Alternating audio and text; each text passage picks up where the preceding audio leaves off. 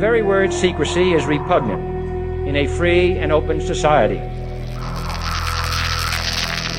And we are, as a people, inherently and historically opposed to secret societies, to secret oaths, and to secret proceedings.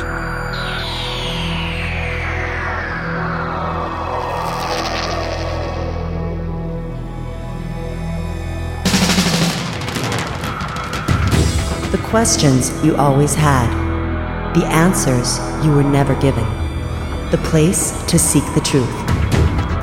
Welcome to Veritas.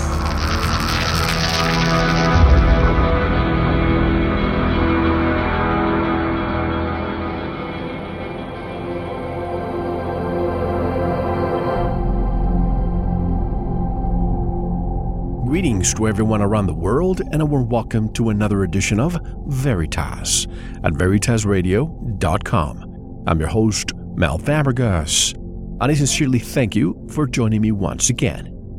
And if this is your first time, or your truth journey brought you here, welcome home. And to listen to tonight's full interview, you know what to do by now. Just go to veritasradio.com and subscribe. It's time that you give yourself the gift of truth. What is the truth? You know that I don't want to believe, I want to know. And that is why tonight we have someone on the trail of the truth, specifically on the trail of the Nephilim. Tonight's special guest is L.A. Marzulli, an author, lecturer, and filmmaker. He has penned 8 books, including the Nephilim trilogy, which made the CBA bestseller list.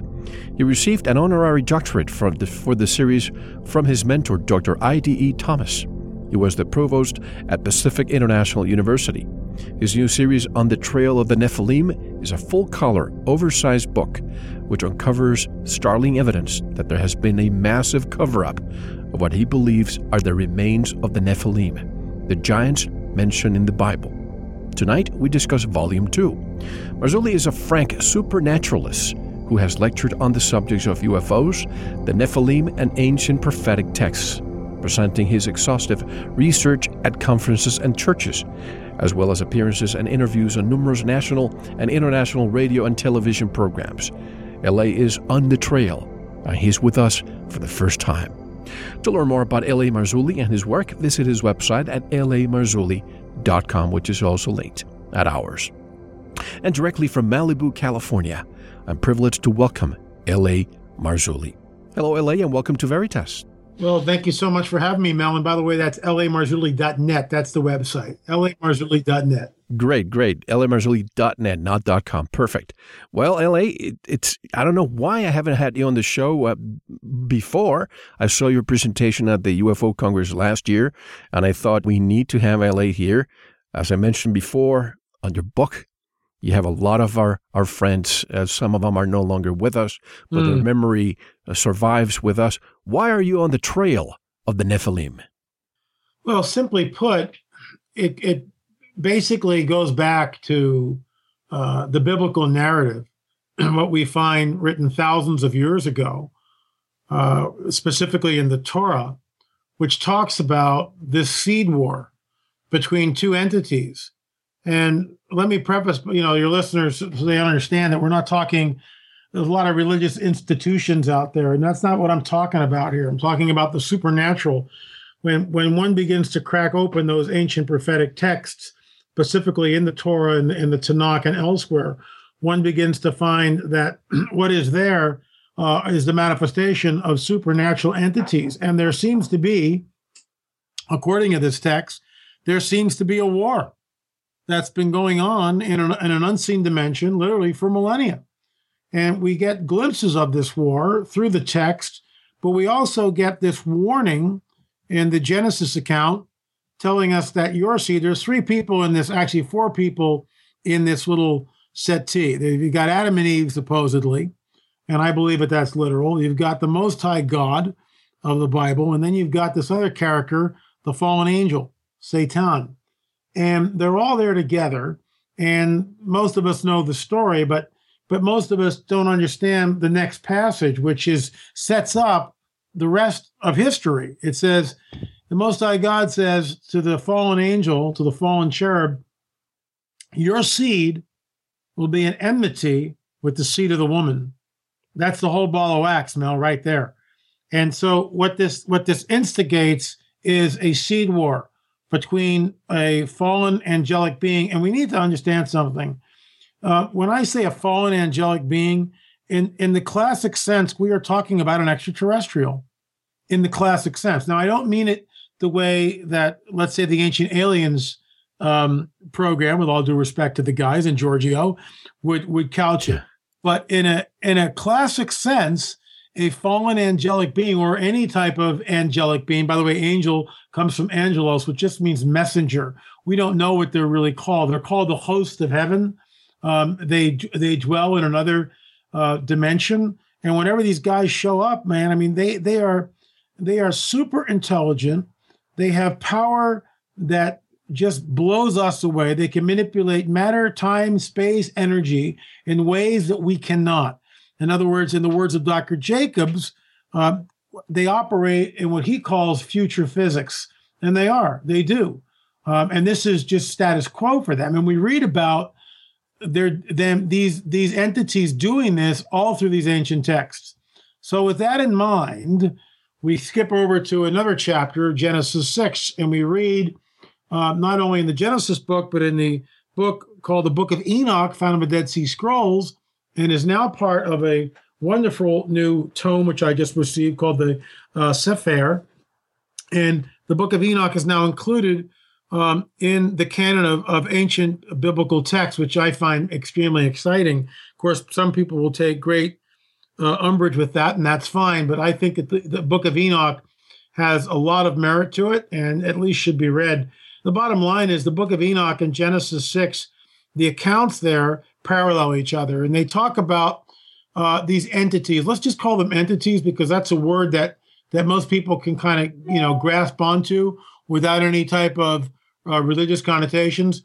These entities come down to earth, according to Enoch. They land on Mount Hermon, and it's not a weekend frat party. They're here for hundreds and hundreds of years, and they do the unthinkable. These entities take human wives, and they go into them in the biblical sense, and they produce a hybrid being known as the Nephilim, or the Nephilim, depending on how you want to pronounce it. And the Nephilim are over the earth, and these are hybrid beings. In the classic sense, they are a hybrid being. They're part human, part entity, and they're not supposed to be here. And the whole reason for me being on the trail is that our hypothesis is simply this, that 3,500 years ago, when Joshua and Caleb, two Israelites, went into what is known as the Levant, or the Promised Land, they came back, and their report, which is again recorded in ancient prophetic texts, tell us that the Nephilim were there. And our hypothesis is simply this, that there were many different Nephilim tribes in that area. And as the conquest of Canaan began to happen, of these hybrid beings, these Nephilim tribes left the area. They fled the area. Some of them perhaps went northward into Europe and wound up in the Americas, specifically in the Ohio Valley. Others sailed by boat out of the Mediterranean Sea and wound up in the Gulf of Mexico and fanned out from there. Others perhaps went out the Red Sea and traveled across the Pacific. The bottom line is, if this is true, Mel, if the hypothesis is true, then we should be seeing evidence of this. And that is why I am on the trail, because what we have discovered, while not conclusive yet, seems to point back to our hypothesis that, in fact, entities, which I would call Nephilim or Nephilim, were in the Americas. And in volume On the Trail, or On the Trail of the Nephilim, Volume 2, I was out in Catalina, and I discovered several photographs which seemed to give us evidence, hardcore photographic evidence, that something anomalous was uncovered around 1919 by an amateur archaeologist, Ralph Glidden. By the way, the History Channel's recent program, In Search of the Lost Giants, featured me on this because I was the one, this is my intellectual property. It was my discovery. And I told the Vieira brothers about this. And so they had me come on via a Skype interview. And that was in their season finale. And I was happy to do it. But that's why I'm on the trail, because it points back to the biblical narrative. And if we can substantiate that as being true, then it begs the question, wow, if that part of the biblical narrative is true, what other parts are? Or perhaps maybe the whole thing is true. And then it gets into other issues, which we won't go into right now, but perhaps later. And the Ralph Glidden story is incredible, and I want to definitely dive into it later. Sure. But a quick parenthesis, our listeners may have heard, this may sound unrelated, President Obama referring to ISIS, the terrorist group, as ISIL. That L in the end is for Levant, the Canaan, Israel area, which I wonder why he's always referring to it that way. But why do you think the Book of Enoch was rejected from the Bible? Well, it wasn't necessarily, well, okay, it was rejected in the canonization of the Bible when a bunch of guys got together around 325 and said, okay, well, this book is good, this book is not. And the reason for this is the Book of Enoch was in and out of favor literally for hundreds of years. It is quoted 70 times in the Tanakh. It is referenced several places in what the Christians would call, or I would call also, because I am a Christian, the New Testament. But the Book of Enoch is extremely controversial, and it deals with passages which I believe that some of the folks who were in that council just did not want to deal with. And frankly, we see the same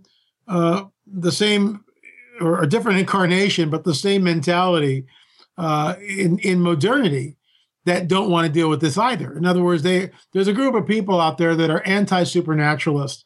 In other words, there is no supernatural. The events in the biblical narrative are just superstition. They were stupid people who didn't know what they were looking at. All this can be explained by science. And I'm saying, well, no, folks, that's not the way it works. And we get this when we hop over to the alien abduction phenomena, where people are floated through glass windows and the windows are not opened and they are levitated off their bed and space, time, matter, and energy is manipulated. Isn't that interesting? And again, this points in my research, it points back to this fallen host of another dimension, which comes to Earth and is creating some sort of a breeding program. Interestingly, Mel, there's a prophecy which is about 2,000 years old, uttered by a rabbi by the name of Yeshua. And Yeshua tells us that it'll be like the days of Noah when he returns. So that statement is very pregnant with meaning and is loaded.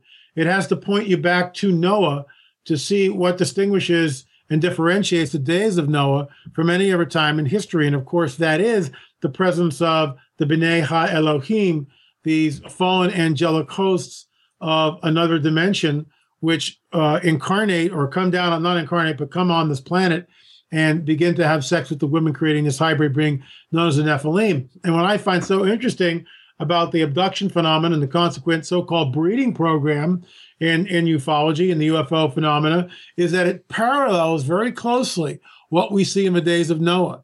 Except there's another prophecy. I'm sure some of your listeners' heads are spinning right now about all this prophetic stuff, but this is about 2,500 years old.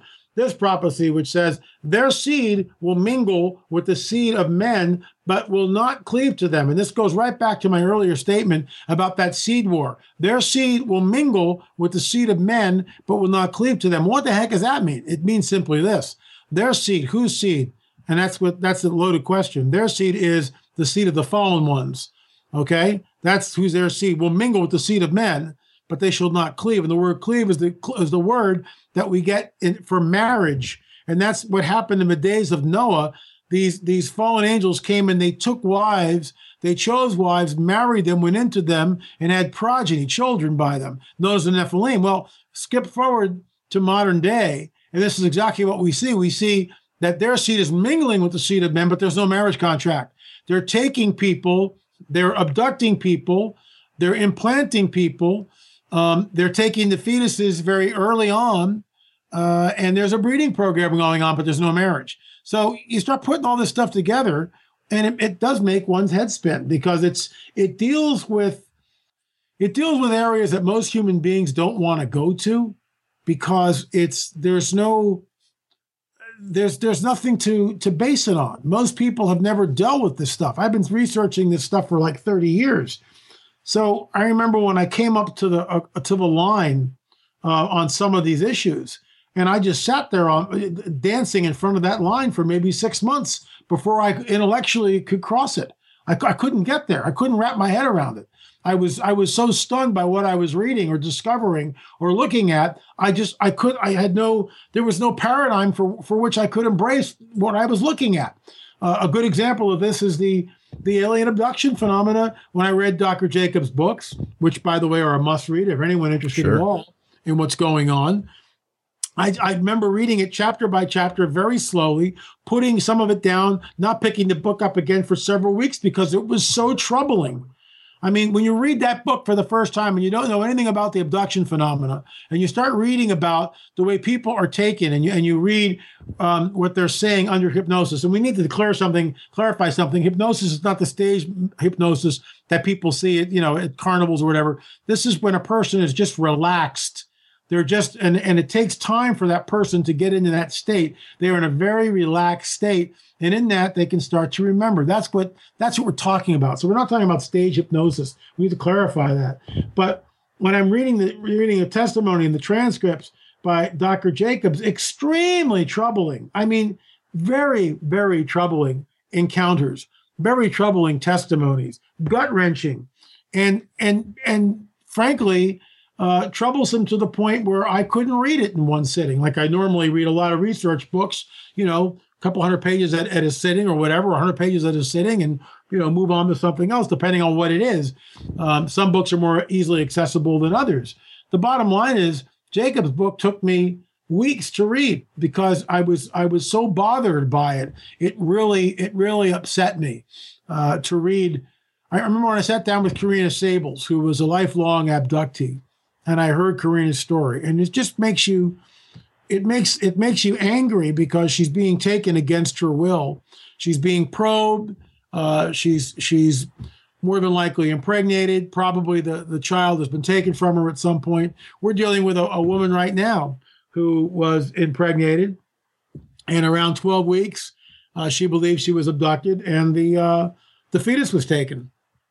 And we're trying to work on some of that to validate, to vet it, to validate the experience, and talk more about it. But this stuff is going on, and so I'm kind of off on a rabbit trail here. The bottom line is when one begins to study this, and we begin to look at what is happening, both in antiquity and modernity, there is a link, and that link goes back to what I said earlier with the Genesis 3 account. Your seed will be at enmity with the seed of the woman. There's a seed war that's happening, and this is not going away.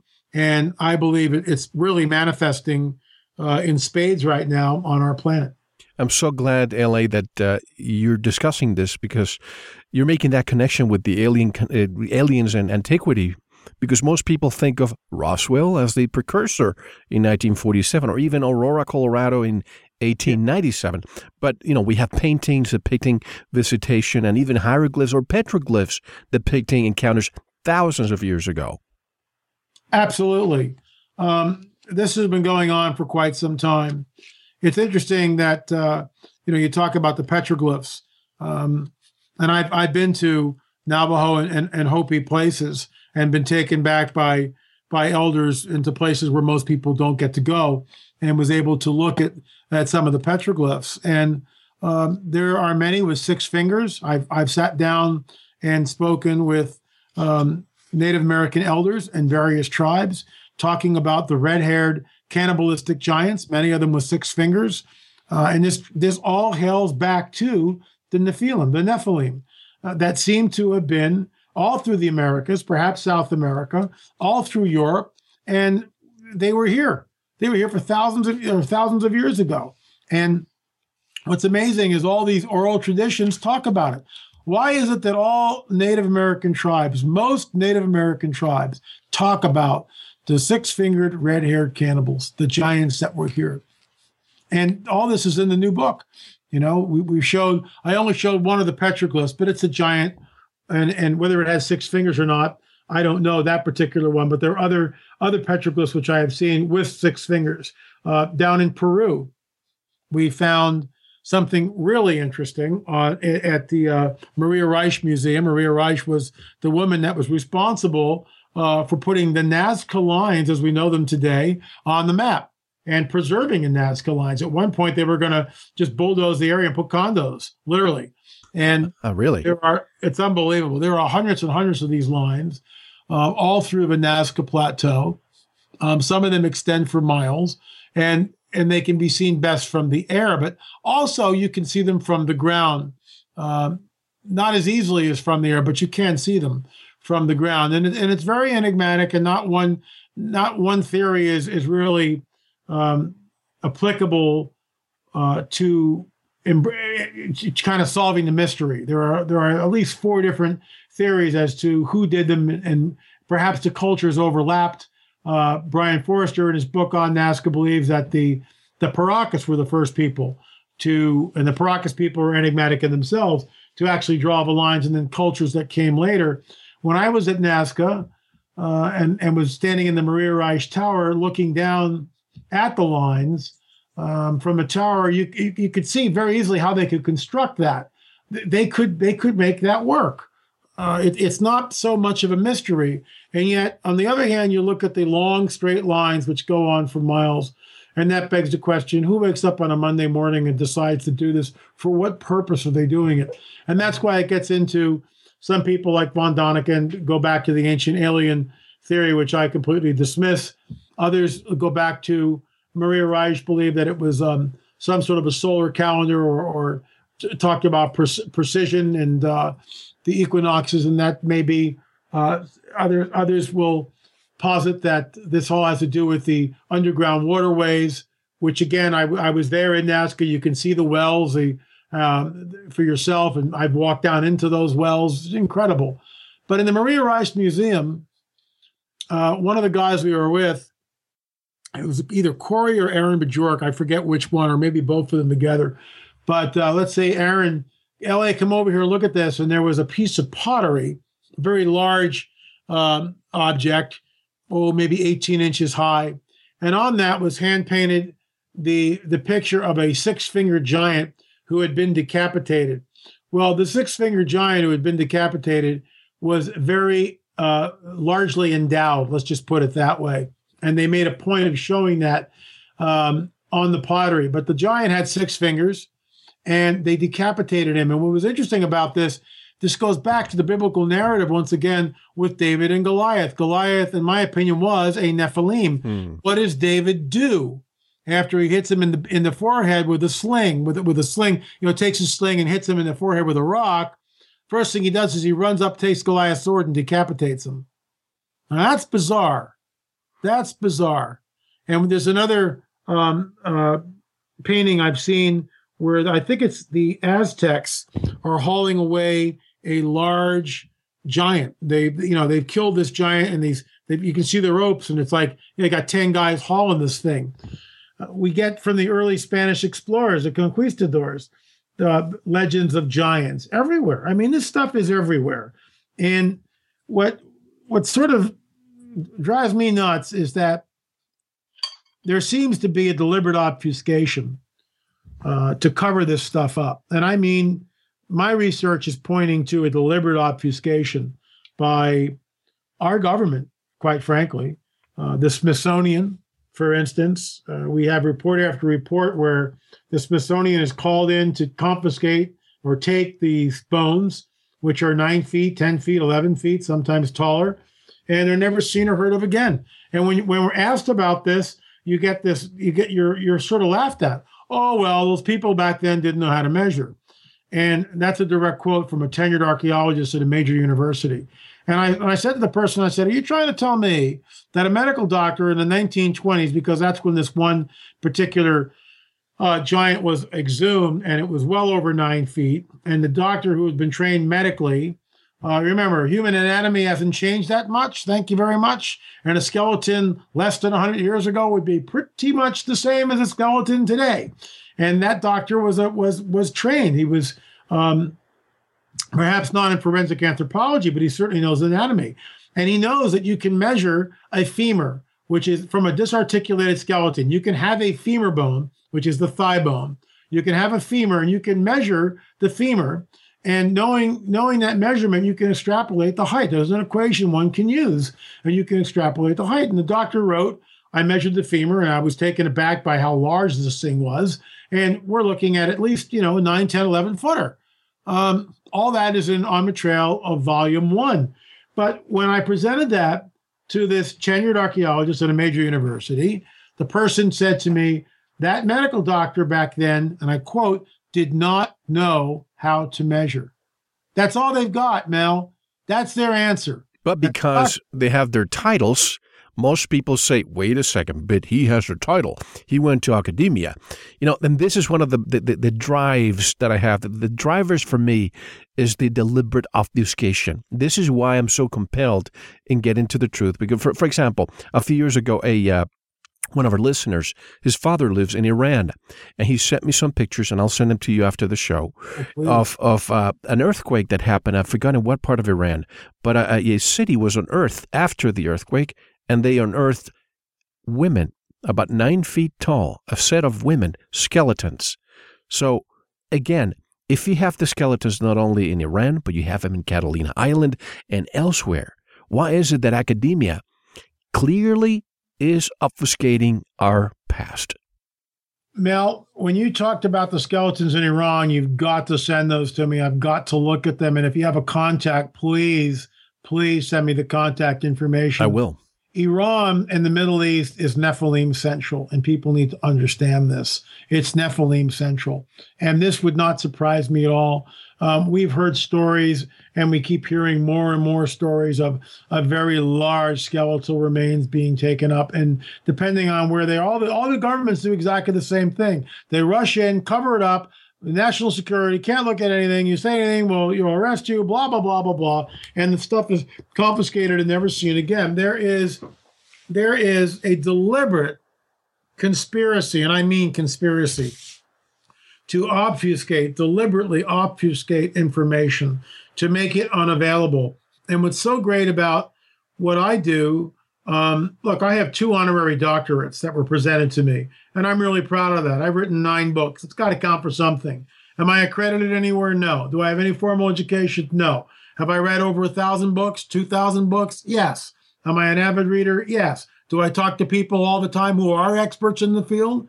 Absolutely. I have a question, I get on the phone, I Google some people, I get information. That's what we're supposed to do, And all I can tell you is this, that because I'm not tied to a university, because I'm not threatened, or my tenure at a university or college or job isn't threatened, I'm able to pursue the truth. I'm able to go where the evidence takes us. I'm free to do that. And yet, in a lot of the scientific community and other places, let me tell you a story. This is true, okay? And I'm in a lot of people wouldn't give me the same respect, but I let's take the high road here. I'm gonna change names and places and dates, so you'll never know who it is and where it is and what place I'm talking about. But I was at a place, and we'll just call it a museum. Okay, that's all we'll say about it. It was a museum, and this museum had donated to it several decades ago a collection of elongated skulls that came from the Paracas area, came from Peru. Now that in itself blew me away, that they had these in the Americas. And I went there and I spoke to several people that were employed by the museum, and who informed me that all this was cradle headboarded, and they were making the case. And when they were done, I took my laptop out, and in about 25 minutes, the room was dead silent, because they realized that their arguments just fell over their own weight. First of all, Mel, we've got an elongated skull from 1842, and this is what was written. And let me double back here. This battle has been raging in academia literally since 2 centuries ago, since the middle of the 1800s, 1840, 1850. And many academics would go to Peru or South America and see these elongated skulls and go, well, all these were manipulated. This was cradle headboarding, where they bind the heads of these infants and create these shapes. But then that begs the question, why are they doing this? What's so desirable about being a conehead? Why are you doing this to your kid? Right. You know, why do you want your kid to be a conehead? I mean, it was like, what? And then the other people on the other side of the fence were saying, no, some of this stuff is cradle headboarding. We get it, but not all of it. Some of it's genetic. So in 1842, these explorers are down there and they find this. This is a quote, and this is in the book On the Trail of the Nephilim, Volume 2.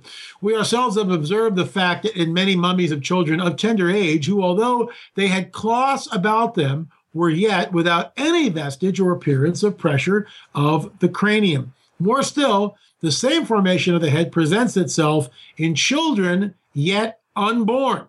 And of this truth, we had convincing proof in the sight of a fetus enclosed in the womb of a mummy of a pregnant woman, which we found in a cave 2 leagues from Tarma, and which is at this moment in our collection.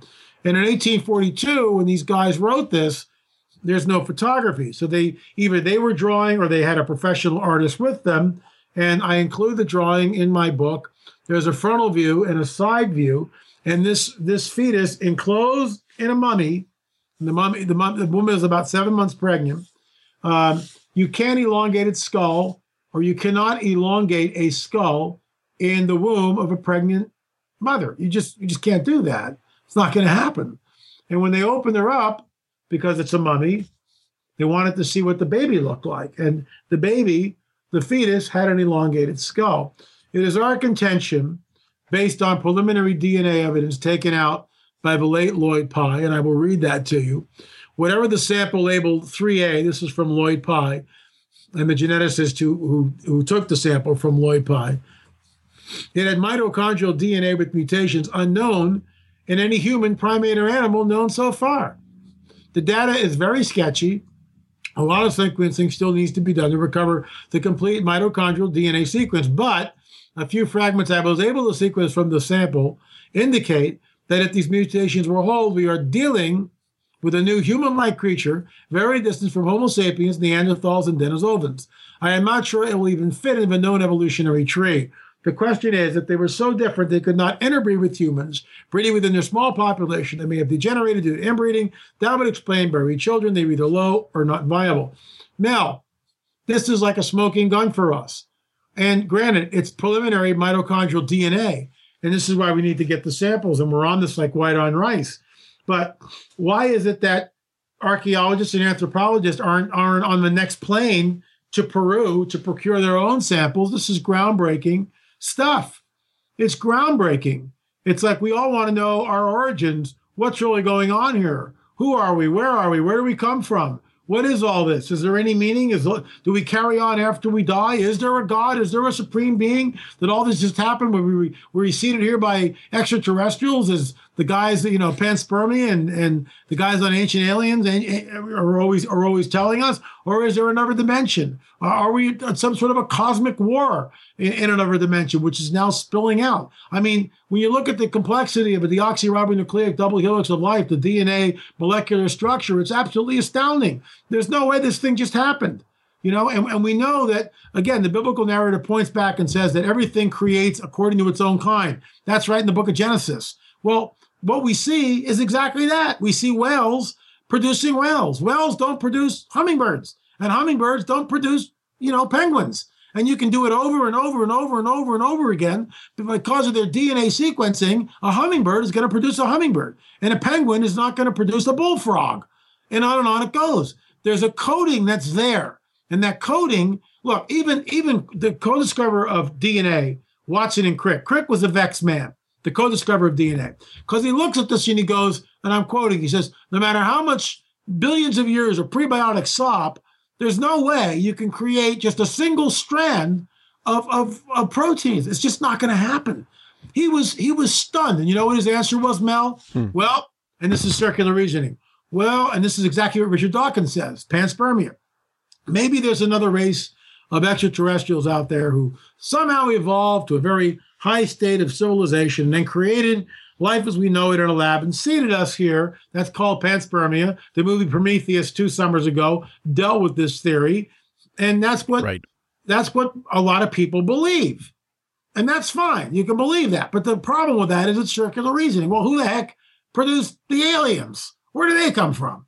And it goes around and around and around. If we're all intellectually honest, and I'm being intellectually honest here, no one knows. We have no idea who made us, where we are, where we're going, how all this works. We can believe in panspermia, or we can believe in the creation myth that we find in the Bible, which points to a creator, intelligent design. And they're both science fiction, but I believe in the latter. I believe that the biblical narrative happens to be the correct one, because I'm a frank supernaturalist. Or some people believe in Darwin. And as you said, if it's a code, a penguin stays a penguin, a monkey stays a monkey. But, all these people that are attacking, I remember, my last conversation with Lloyd Pye and even Zachariah Sitchin, they get these self-appointed heresy hunters that attack them. Instead of getting on the first plane, as you said, archaeologists going to Peru and finding all the stuff, they just start attacking with their academia basis. But just one thing that I want to say, and based on what you just said about the baby having the elongated skull inside the womb, that to me is a smoking gun. But could it be also, and some people may say, could it have been possible that it was the birth canal? Then let's say that giants procreated with our women, and it's like having a Chihuahua dog procreating with a German Shepherd, or vice versa. The birth canal being so constricted, could it have compressed the head coming through the birth canal? Well, no, because the fetus was only 7 months old. Right. So the fetus was still in the womb, was not in the birth canal. Right, exactly. Not knowing this part, I was thinking, could it be that the baby was so big that it was constricted? Right. Now, the other part is, why is it that some of the children were the compression in their heads? They tried to emulate these beings. Why was that? Well, isn't that interesting? Why the elongated skull? Is that one of the products of? Look, if a Nephilim were on the earth, and if they looked this way, if one of their genetic characteristics might have been an elongated skull, then this was desirable. And for whatever reason, people began to emulate it because it was a sign of royalty, power. Perhaps these Nephilim could do a lot more than what we think. They might have, in fact, Native American legends talk about the giants who are able to predict the future and read your mind. Now, that's Native American oral tradition. And academia looks at that and just scoffs and laughs. I happen to believe it. I happen to believe the oral tradition. And I think that when they tell us that these beings could do this, I think we would be smart to listen to them, because they were here a lot longer than we were here. And they were in the same place for hundreds and hundreds of years and dealt with these entities. And, we see the vestiges of it all through the Americas. And I want to address, the armchair critics. I'm constantly being slammed by people. And I just like, you know what? There's no point in rebutting, because the moment we do, we give these people a platform, and there's no point in giving them a platform. So what I do is, and this is what we constantly do, we go out and we do the research, and we're in the field. And it's amazing how the armchair critics aren't in the field. For instance, about 6-7 years ago, when I was talking about the so-called alien implant, there was a group of people that were writing very nasty things about me and saying that this was all just a bunch of hooey. Well, enter Watchers 7 and Watchers 8. We have 8 Watchers in our Watchers series. My good friend and co-producer Richard Shaw and I. It's guerrilla filmmaking at its best. People hold Watchers parties all around the country. In fact, you can download the first 4 on YouTube right now, as downloads, which is pretty cool. We just got that up and running. But when we did Watchers 7 and Watchers 8, Mel, we were contacted by a man who claimed to have been abducted and implanted. Okay, that's fine. So what have you been smoking? And, the critics will just sit there and laugh at that, right? But we didn't laugh at that, because we're in the field and we're looking and trying to do real research. And so we did some preliminary questions with this man, and who we'll call Bill, and we said, Bill, what's your story? And he said, well, when I was around 5 years old, they came to get me. And the first time they came, I fought them off. But the second time I wasn't able to fight them off.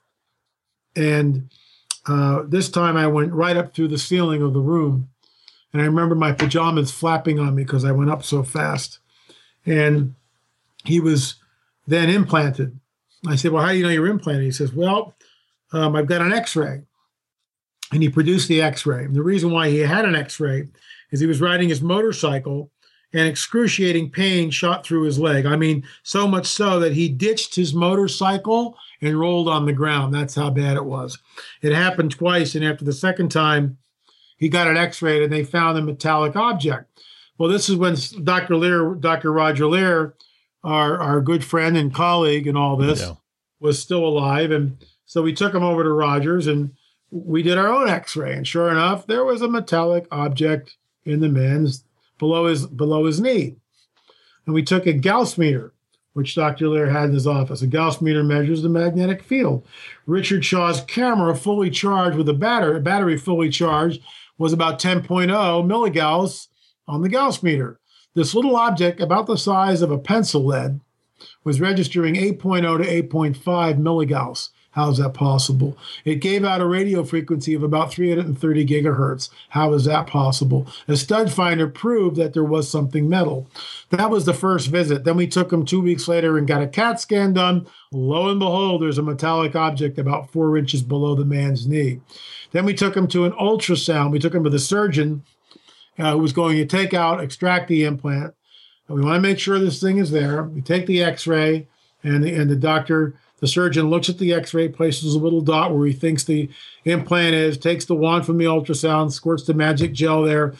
Less than 2 minutes, he finds the implant. Okay, we'll see you in a couple of weeks. We'll take this baby out. So why is it a metallic object gives off 8.5 milligauss? Why is it sending or giving off a radio frequency in the microwave spectrum of 330 gigahertz? What the heck is that all about? We don't know, all right?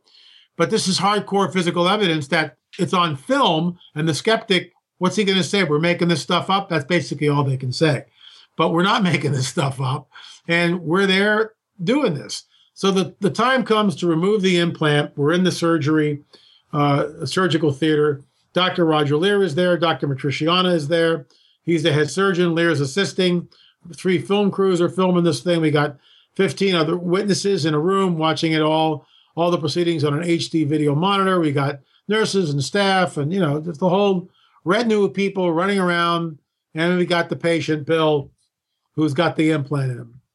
So Matriciano does the same thing, takes the x-ray, makes a little mark where he thinks the implant is, squirts the magic gel on the man's leg. But here's where we go off the rails, Mel. For the next hour and 20 minutes, Dr. Matriciano goes over the same 3-inch by 8-inch strip of flesh on this guy's leg, and he can't find the implant. It's not there. We take the Gauss meter. All this is on film. Take the Gauss meter, which registered 8.0, flat line. Gauss meter's not registering anything, okay, on this guy. Can't find it. We take the stud finder, which is now going off everywhere on the guy's body. It's like, what is going on? At this point, after an hour and 15, hour and 20 minutes, Dr. Matriciana turns to Dr. Roger Lear and says, Raj, maybe we should get another x-ray. At this moment, I get the little tap on the shoulder from the spirit of Yeshua, and I get a very strong message, and it's, you need to pray, and you need to pray now.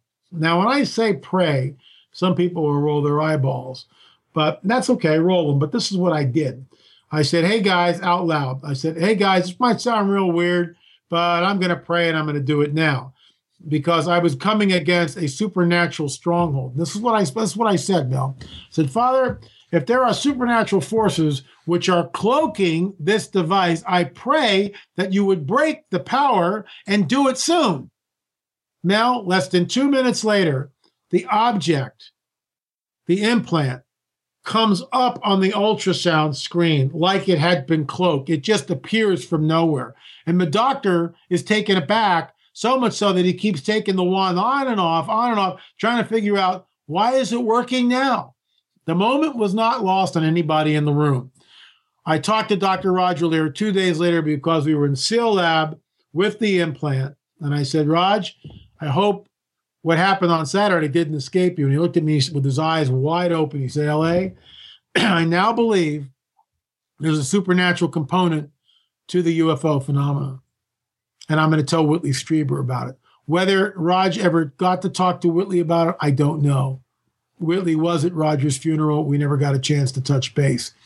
But for Roger to say that is huge because we changed his paradigm, Mel, and that's what's important. He now realized that there was a supernatural paradigm, a supernatural, what's the word I'm looking for? Element, a supernatural element to the phenomena, which had not been there before in his worldview. And now he realized that, oh my gosh, one prayer changed it. And there was no priest with a funny garment with an incense stencher going Domini, Domini, Domini. None of that, Mel. There was just a very short, succinct request to the God of the universe, in my opinion. And I just said, look, if there are supernatural forces which are cloaking a device, I pray that you would break that power. Less than 2 minutes later, the object shows up in the guy's leg. And, the skeptics, well, coincidence, Al, whatever you want to say. But for the people in the room, and the fact that I got tapped on the shoulder and was told specifically to do that, here's the deal, Mel. We're dealing with wickedness and malevolent forces in unseen places. That's what's going on here, And these guys, and you can say, well, that's your opinion. Okay, it's my opinion, but I'm stuck with it. But here's the deal. When you take a 5-year-old against their wishes and you implant them, that's not a good thing, Mel. It's not. That's called kidnapping in every single culture on this planet. That's kidnapping. And then you terrorize them while you're doing it. It's not a good thing. It's not. That's why I have a hard time with some researchers who say all aliens are benevolent. I'm in the middle. There's good and bad everywhere. But when you have cattle that you have to, brand, what is the difference if we supposedly have free will of all these people that supposedly are doing it for the benefit of humanity? To abduct you without your knowledge, to brand you, to implant you, what Whitley Strieber has gone through and the plethora of people you probably have interviewed too, and I. So what is the explanation? Are they, and I asked this question to Dr. David Jacobs with the hybridization program, are they trying to terraform this planet? Are they trying to find the perfect blend of human alien hybrid in order to populate the planet? Well, Jacobs would tell you that there's a breeding program going on, and he is very upset with it. I can't put words in his mouth. I think the direct quote that we got from him was, he is very alarmed by what he sees. I think he would agree to that. He's very alarmed by what he sees. He's certainly unsettled, and the word he uses specifically is despair. He's in despair at what he sees with the breeding program. From my standpoint and understanding ancient biblical text, ancient prophetic text, this all falls in line. We're told that that's exactly what we see happening is exactly what we were told would happen. So why am I'm not surprised, Mel.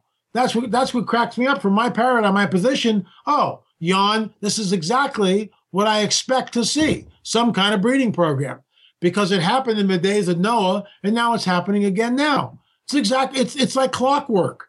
In my opinion, like clockwork. Well, I'm glad you're saying clockwork, because let me go back to my last talk with Zachariah Sitchin when we discussed the dead zones around the world. One example is the Sinai Peninsula, almost like green glass. Do you think something happened there, perhaps a nuclear detonation? And if so, who were the parties fighting? And are we making the same mistakes all over again and we wipe ourselves out again and again? No, I don't think that's the case. I think what the case is that these fallen angels, and I that term is just people, they have preconceived notions, which is why it's a bad term. These entities who are warring with each other, let's put it that way. These entities who are warring with each other, some are incredibly malevolent, others are exactly the opposite. But there's this war going on.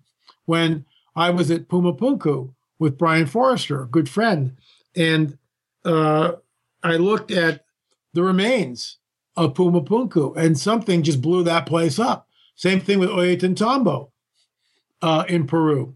And you're there, I'm there standing there and looking at all that remains of this, whatever it was. It's certainly not a temple. They call it the Temple of the Sun. It wasn't a temple. It was some kind of machine. And we saw the rocks that were just blasted apart, and many of them are on the valley floor, hundreds of feet below. Something very cataclysmic happened at these places. Extremely cataclysmic happened. It'd be very interesting to do an archaeological dig at Sacsayhuaman and see what lies beneath the stones that are there. This is the handiwork and the technology. See, what's interesting about the smell is that we're really not that far apart. Not you and me per se, but let's say Giorgio Tsoukalos. If Giorgio and I were sitting in the room and you said, and you asked us a question like, Giorgio, L.A., who built Sacsayhuaman? Did human beings build Sacsayhuaman? Giorgio would go, of course not. And you go, L.A., and I would go, of course not. We agree. There's no way human beings built Sacsayhuaman. Giorgio would say probably extraterrestrial. And then I would say tongue in cheek, Giorgio, I agree with you. In the classic sense, they are extraterrestrials because they don't reside here. They're not from here. So in the classic sense, they are extraterrestrial. They're not from here. But they're not, in my opinion, this is where we part company. They're not from the Pleiades or Zeta Reticuli or wherever. They are interdimensional beings. And they come here and they set up shop, as it were, and they dazzle humankind with their technology, and they are worshipped as gods. They are worshipped as gods. And that's what they're after. Chongo's necropolis, and I'd like to discuss this later in the program, but let me just bring this up for a moment. Chongo's necropolis used to be a lake, and then all of a sudden, according to oral tradition, boom, a UFO came along, and something happened that it dried the whole place. And there's so many dead, obviously skeletons there, but was that a cemetery, or did a battle ensue there, or a killing field happen there? No, this is a real cemetery. And it's been used by preceding cultures. We are in the process of trying to do a real archaeological dig at the Chongo site. There are several tombs there which have not been raided by the Wakaros, the tomb robbers. That place has been raided for the last 500 years. And look, I was with an archaeologist in the United States. He's had a dig site going for 8 years. And I spent 2 days at the dig, and basically picking gnat poop out of pepper. We would take shovelfuls of sand, typical archaeological stuff.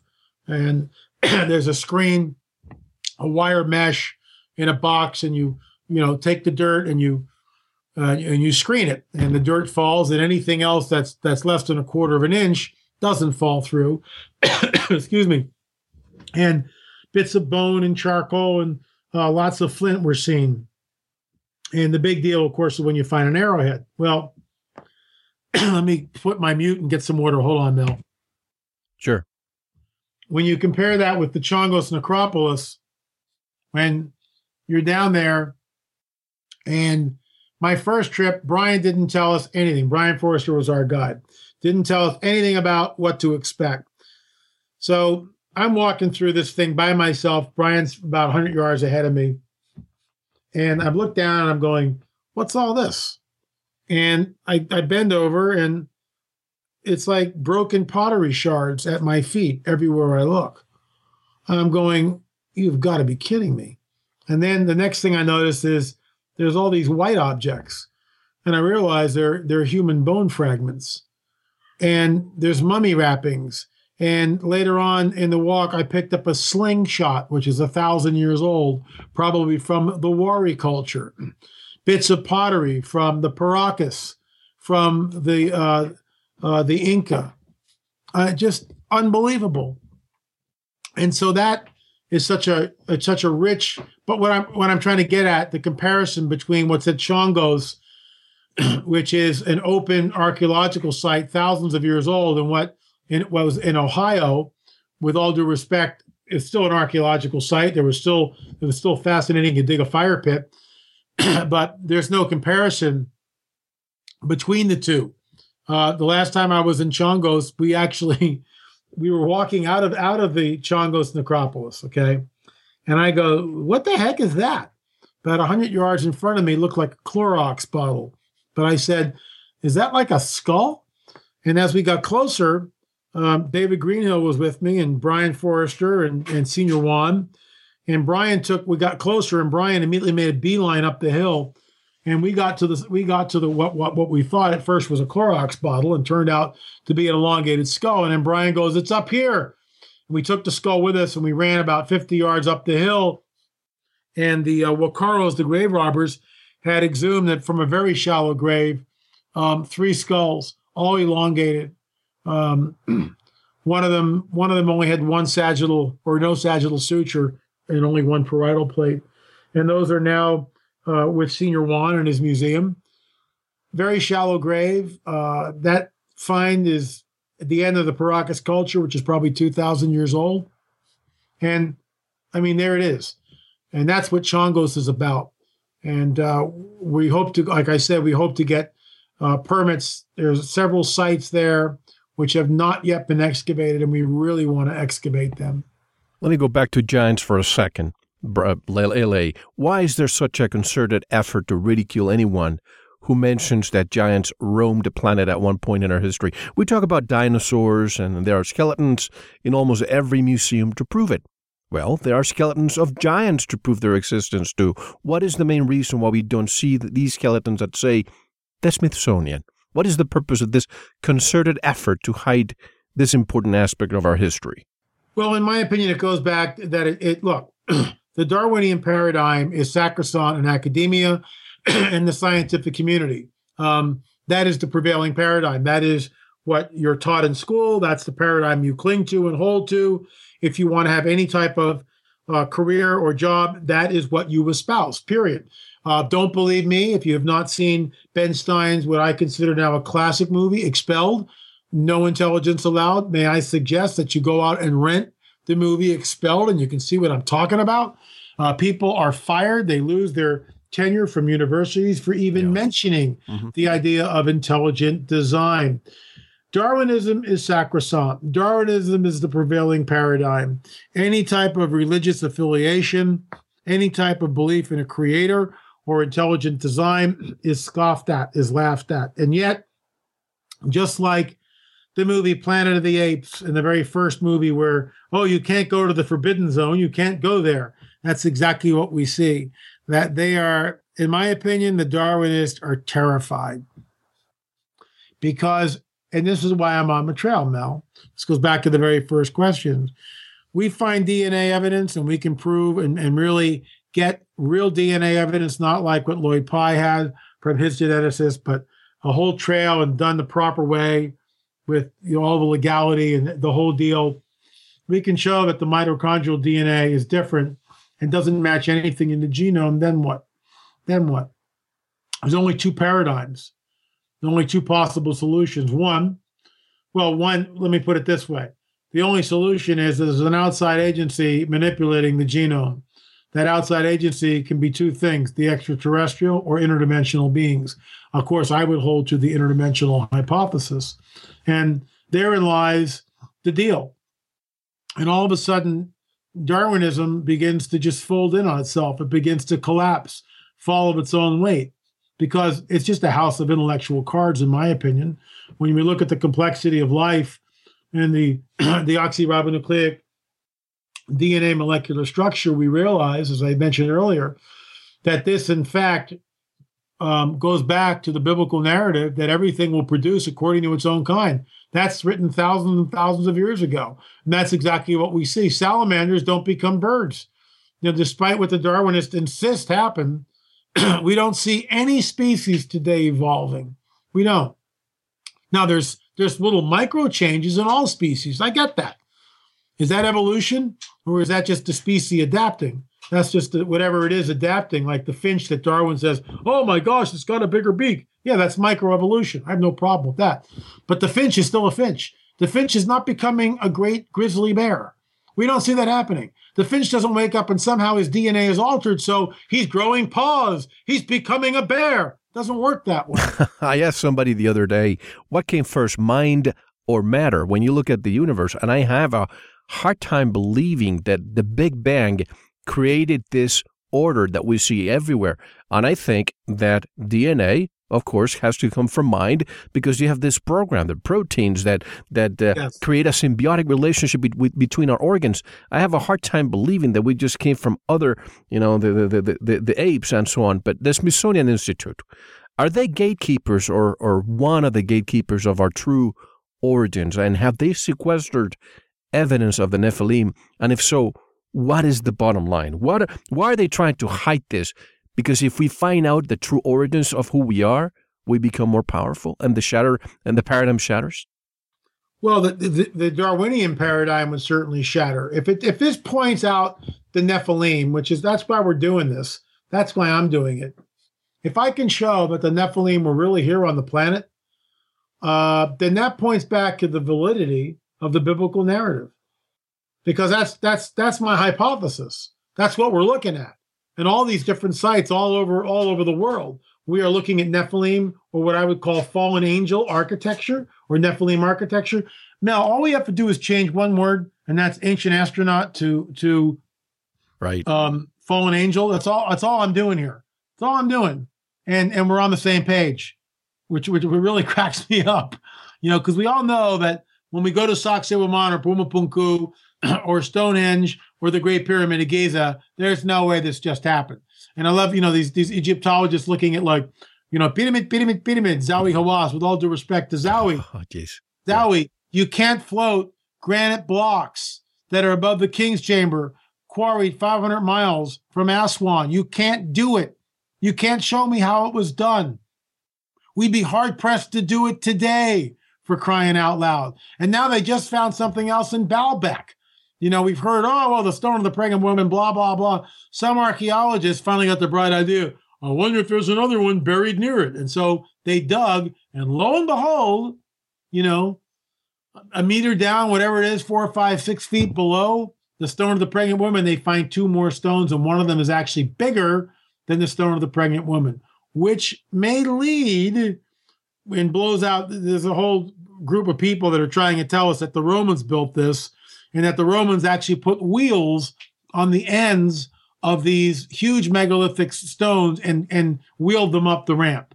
That's how this one particular gentleman posits the stones removed. Well, I'm in the process of working with an engineer to show the absurdity of the feat. There's no way you could do this. It's an impossibility. You'd have to have a titanium wheel. Titanium wasn't known in the ancient world. I mean, it's preposterous. But that's all these people hold to. If there's no supernatural paradigm, then they've got to have a rational explanation for it. And academia the same way. Oh, we think of the word Elohim, and people think, that means God. No, the Hebrew word Elohim means gods in plural. But here's a quick parenthesis, and we have to take a one and only intermission and have a couple of thoughts. I'm sure you're aware of the Chinese pyramids, how the Chinese government pays farmers to bury them and farm on top of them. That's right. Again, is there any difference between what we're doing here in the Americas, in Mesoamerica? I tell this story all the time. When I was into Mexico in my early days corporate job years ago in 92, 93, and I went to the cathedral in Mexico City. And right there they had this tarp next to the cathedral, and it said, do not cross, a big yellow line, but I crossed anyway. So I opened the tarp, and I saw archaeologists unearthing a Mayan city. And that was the first time in my life that I realized and discovered that we put a lot of our structures on top of former religious or important monuments to make the population forget what was there before. It is the same thing happening with the giants. Are we completely erasing that so that we don't even question our true origins? And the question to that is yes, or the answer to that is yes, absolutely. And when we come back, I want to tell you something about Dr. Roger Lear. This is something somebody told me, and I knew Roger, but he never told me this. A third party told me this after he died, but he said that he went to the Great Pyramid, and a tour guide took him to a specific area inside of the pyramid that not a lot of tourists go, and it was pitch black. They gave everybody flashlights. And I'll tell you what he found on the way back, which, George Tsoukalos would be happy about what I'm about to say, but I'll tell you when I come back. Now, how can people buy your books, learn more about your work, L.A.? Just go to the website, lamarzulli.net, lamarzulli.net, and you can avail yourself of all sorts of resource material. On the Trail of a Nephilim 1, On the Trail of a Nephilim Volume 2, which is really what we've been talking about today. These are oversized books, 8.5 by 11, full-color photos, and they're more like a coffee table book. You just open that puppy up and people start talking, and the pictures are even without any of the text, the pictures alone are worth the price of admission. Absolutely. And I was just going to say, let me acknowledge my appreciation for you having included so many colored photographs and illustrations in the book. Sometimes I read books about ancient history that don't include a single illustration, and it's up to us, the reader, to imagine. But you have included lots of high-resolution photographs and illustrations, including the Ralph Glidden collection, which is outstanding. That greatly helped me not only better understand, but it helps you support your claims. But a lot of this, much more, when we come back. Folks, don't go anywhere. This is a fascinating talk with L.A. Marzulli. This is Mel Fabregas, and you're listening to Veritas. Thank you for listening to the first segment of this very important Veritas interview. If you enjoyed it and wish to listen to the rest, go to veritasradio.com, click on members or subscribe, or tell someone else who will enjoy this and all our radio programs. If you are listening on YouTube, like, subscribe, and share it. Don't forget to visit the Veritas store, where you can purchase pure organic sulfur, detoxified iodine, supplements, a USB drive with all our shows, gift certificates, rebounders, and much more. Now, we'll take a short intermission, listen to some music, and I'll see you in the Veritas member section. Enjoy.